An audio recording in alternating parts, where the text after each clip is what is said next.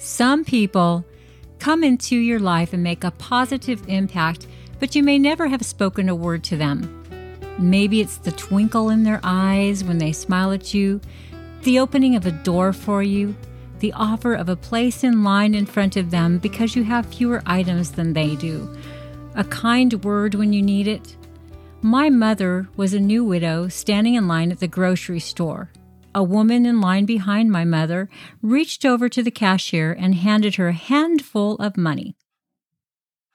My mother assumed it was for a prior purchase and pulled her wallet out to pay for her purchases. The cashier smiled and said, "Hey, it's all paid for. No money is needed." The woman behind my mother had noticed my mother's face, the sadness, the exhaustion, and wanted to do something nice for her. That act helped my mother as she grieved in ways this woman would never have foreseen. She trusted her gut, went with her heart, and a person that she did not know became more important to her than her money. Today, my story is inspired by an elderly man with a broad, genuine smile and a wave that made the recipient, me, feel genuinely remarkable. This gentleman was always out walking when I was on my way to work. He would see my truck, smile from ear to ear, and extend his arm high in the air and wave at me with everything he had. The expected connection with this human dynamo of goodwill got me out of my house and off to work at the same time each day so that I would not miss my chance at seeing him and waving back. My daughter says a kind smile is a blessing, and she was so right. He blessed so many of my mornings. Now, I am not naive enough to think that I was the only one that he was waving at every morning. This man, this bringer of good cheer and contagious smiles, was on a mission to make people happy. A Chinese proverb says, "Use your smile to change the world. Don't let the world change your smile." These morning encounters with this happy, walking, waving smiler continued for 6 months. Then one day, he stopped being there. I would slow my truck and look for him, stop on the road and wait.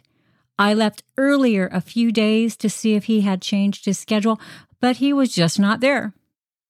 It had been 2 months since I saw this wonderful man, and I missed him dearly. I do not know what had become of him and of his lovely soul, but I knew I missed him more than I could ever have imagined.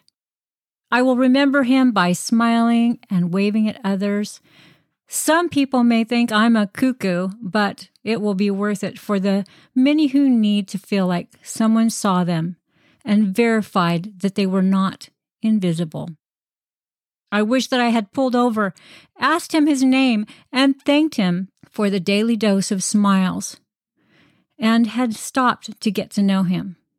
How many of us would hesitate to bring some joy into the day of a stranger for fear of what they might say, think, or do?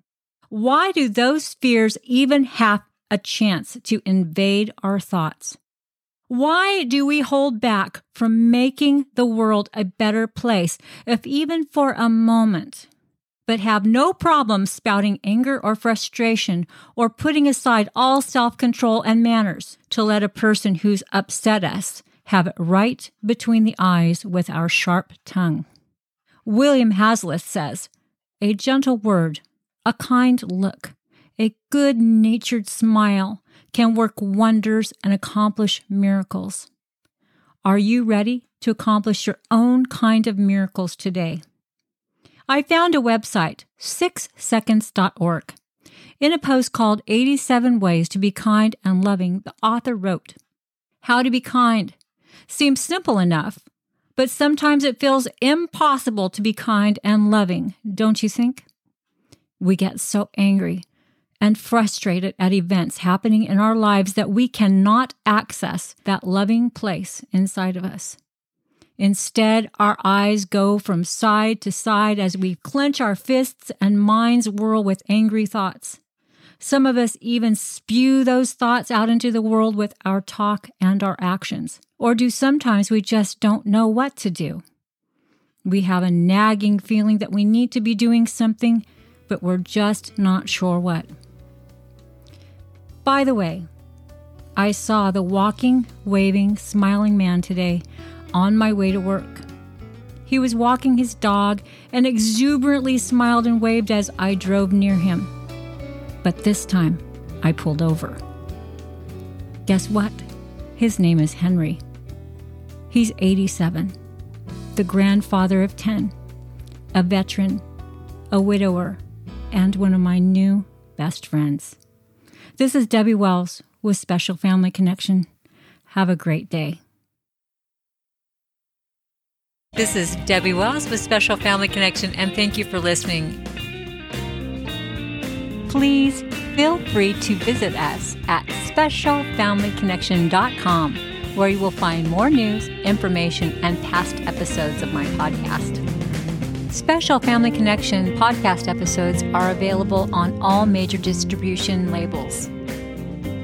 If you would like to help us out with a financial contribution, please look for the link on my homepage at specialfamilyconnection.com.